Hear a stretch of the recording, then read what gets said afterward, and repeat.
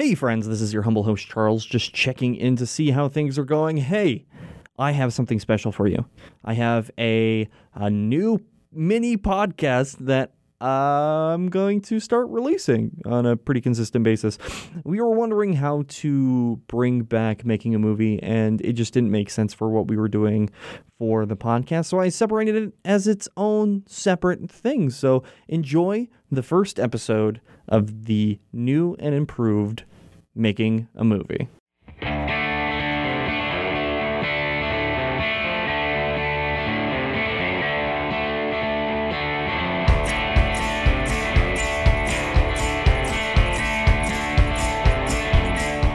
Hi there, and welcome to Making a Movie, the mini review show where we take an in-depth look at the creation and execution of some of the most popular films while also creating or recreating a new movie while we're at it. And I am your host, Charles Joseph Kelly. Today, we're going to be tackling the franchise Cloverfield, and more specifically, the new film in the franchise, The Cloverfield Paradox. If you haven't seen this or any of the previous movies yet, you probably shouldn't be listening to this show. Go watch them and come back. The new movie just released on Netflix, 10 Cloverfield Lane is on Amazon Prime, and Cloverfield can be rented anywhere.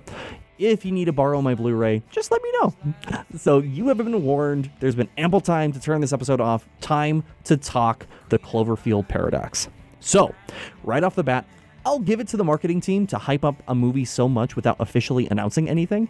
There's been some theories floating around the internet that the leaks regarding the movie releasing on Netflix were done by the studios themselves to try to drum up as much excitement as possible before putting out this movie. Also, releasing without notice on Netflix was an incredible idea, and I'm sure this movie will get an obnoxious amount of views and make it a worthwhile purchase for Netflix in the end. But here is the thing. If the movie was released in theaters, it would do horribly, because it is objectively a mediocre suspense and horror film, and honestly, a terrible, terrible Cloverfield movie. So, the sale to Netflix to try to recoup some of that money makes a lot of sense. Now, I do want to mention before we get into the swing of things that it is perfectly okay to like this movie. I won't judge you. I won't say you.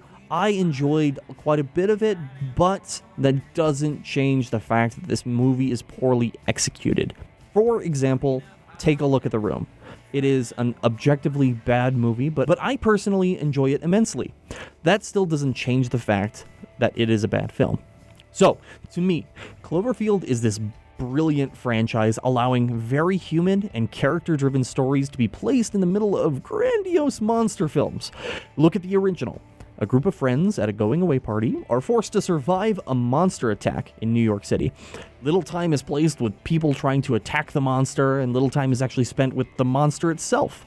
Or 10 Cloverfield Lane, where after another monster attack, a woman is forced into the basement of a terrible human being, where we learn that humans can be monsters too. God, even talking about the original two movies gets me excited, and I'm gonna rewatch them probably tonight. So, Cloverfield Paradox's premise, that's a mouthful, fits the Cloverfield bill. A group of astronauts working to create a power source to power the entire world end up messing up the experiment, which causes the Earth to disappear. That plot alone was treated as a Cloverfield film. This would be an incredible look at how a group of astronauts would handle a situation like this. It has that grandiose disaster movie aspect, but also allowing for very human stories. That plot is all this film would have needed, period. Instead, we have a heavy-handed story driven by plot and not the characters. Let the people destroy themselves instead of the wacky and zany situations that the ship put them in. Which, to be honest, that was one of the many suspensions of disbelief I had to make while going into this film. It just felt off. We were meant to believe that the strange things happening on the ship were random. However, it feels like whatever happened only affected the crew, and it never happens randomly through the ship. Throughout the film, this made me feel like something intelligent was controlling, from what I'll call from here on out, the happenings. Kind of like in the book and movie Sphere, or what's the other one? Everybody's talking about that one. But let's talk about Sphere. Have you seen Sphere? It's really good. I highly recommend it. It's Dustin Hoffman, Sharon Stone, Sam Jackson, Liev Schreiber. Are you kidding me?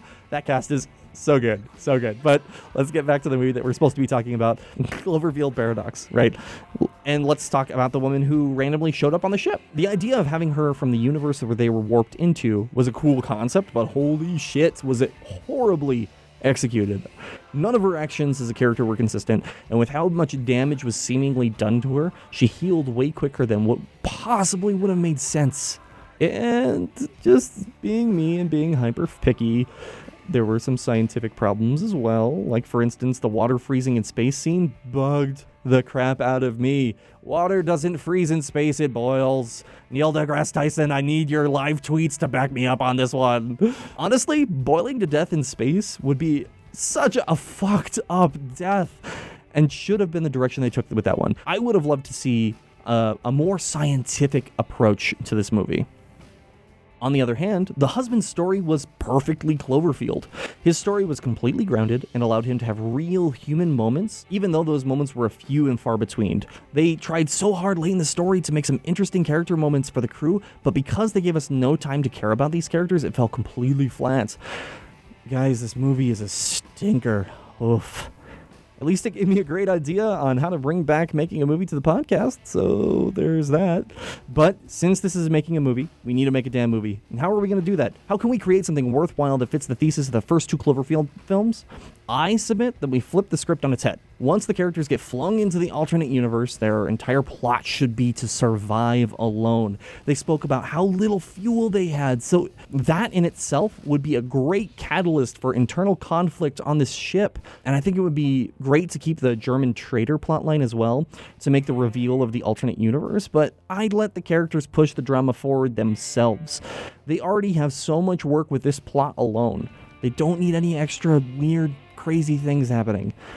And on the Earth side of things, I would flesh out that plotline of the husband finding and helping the kid while surviving the monster attacks. That's so interesting. You could then feed lines from the Joe character about how scientists have figured out how to bring back the ship. These plot changes allow the entire story to follow the thesis of the first two Cloverfield movies and would allow the script to be focused on the characters, while also pushing the plot forward enough to allow for a well-timed Deus Ex Machina moment to fit the end of the movie. And how would I end the movie?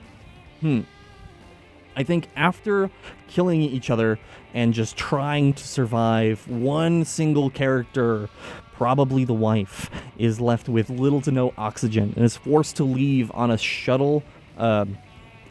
Probably the wife is left with little to no oxygen and is forced to leave on a shuttle pod. At that exact same time, the people on Earth find a way to bring back the ship. She leaves the ship as soon as it's beamed back to Earth and is stuck out in space alone to die in a universe that isn't her own. With that ending, we also wouldn't get that really shitty circle jerk of the Cloverfield monster in the clouds at the end of the film. That was such absolute bullshit. So, how would you remake this movie?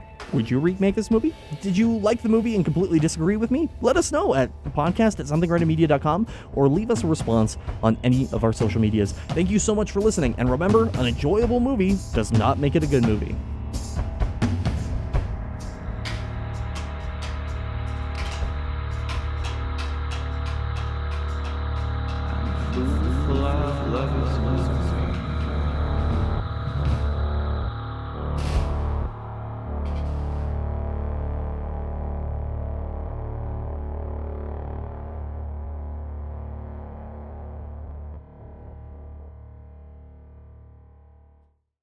Napa know-how. Right now, Napa Legend batteries come with a $15 rebate by mail. Their long-lasting durability stands up to extreme conditions. So even on scorching days, it'll puff its chest out and be all like, hey, summer heat, find another car battery to drain.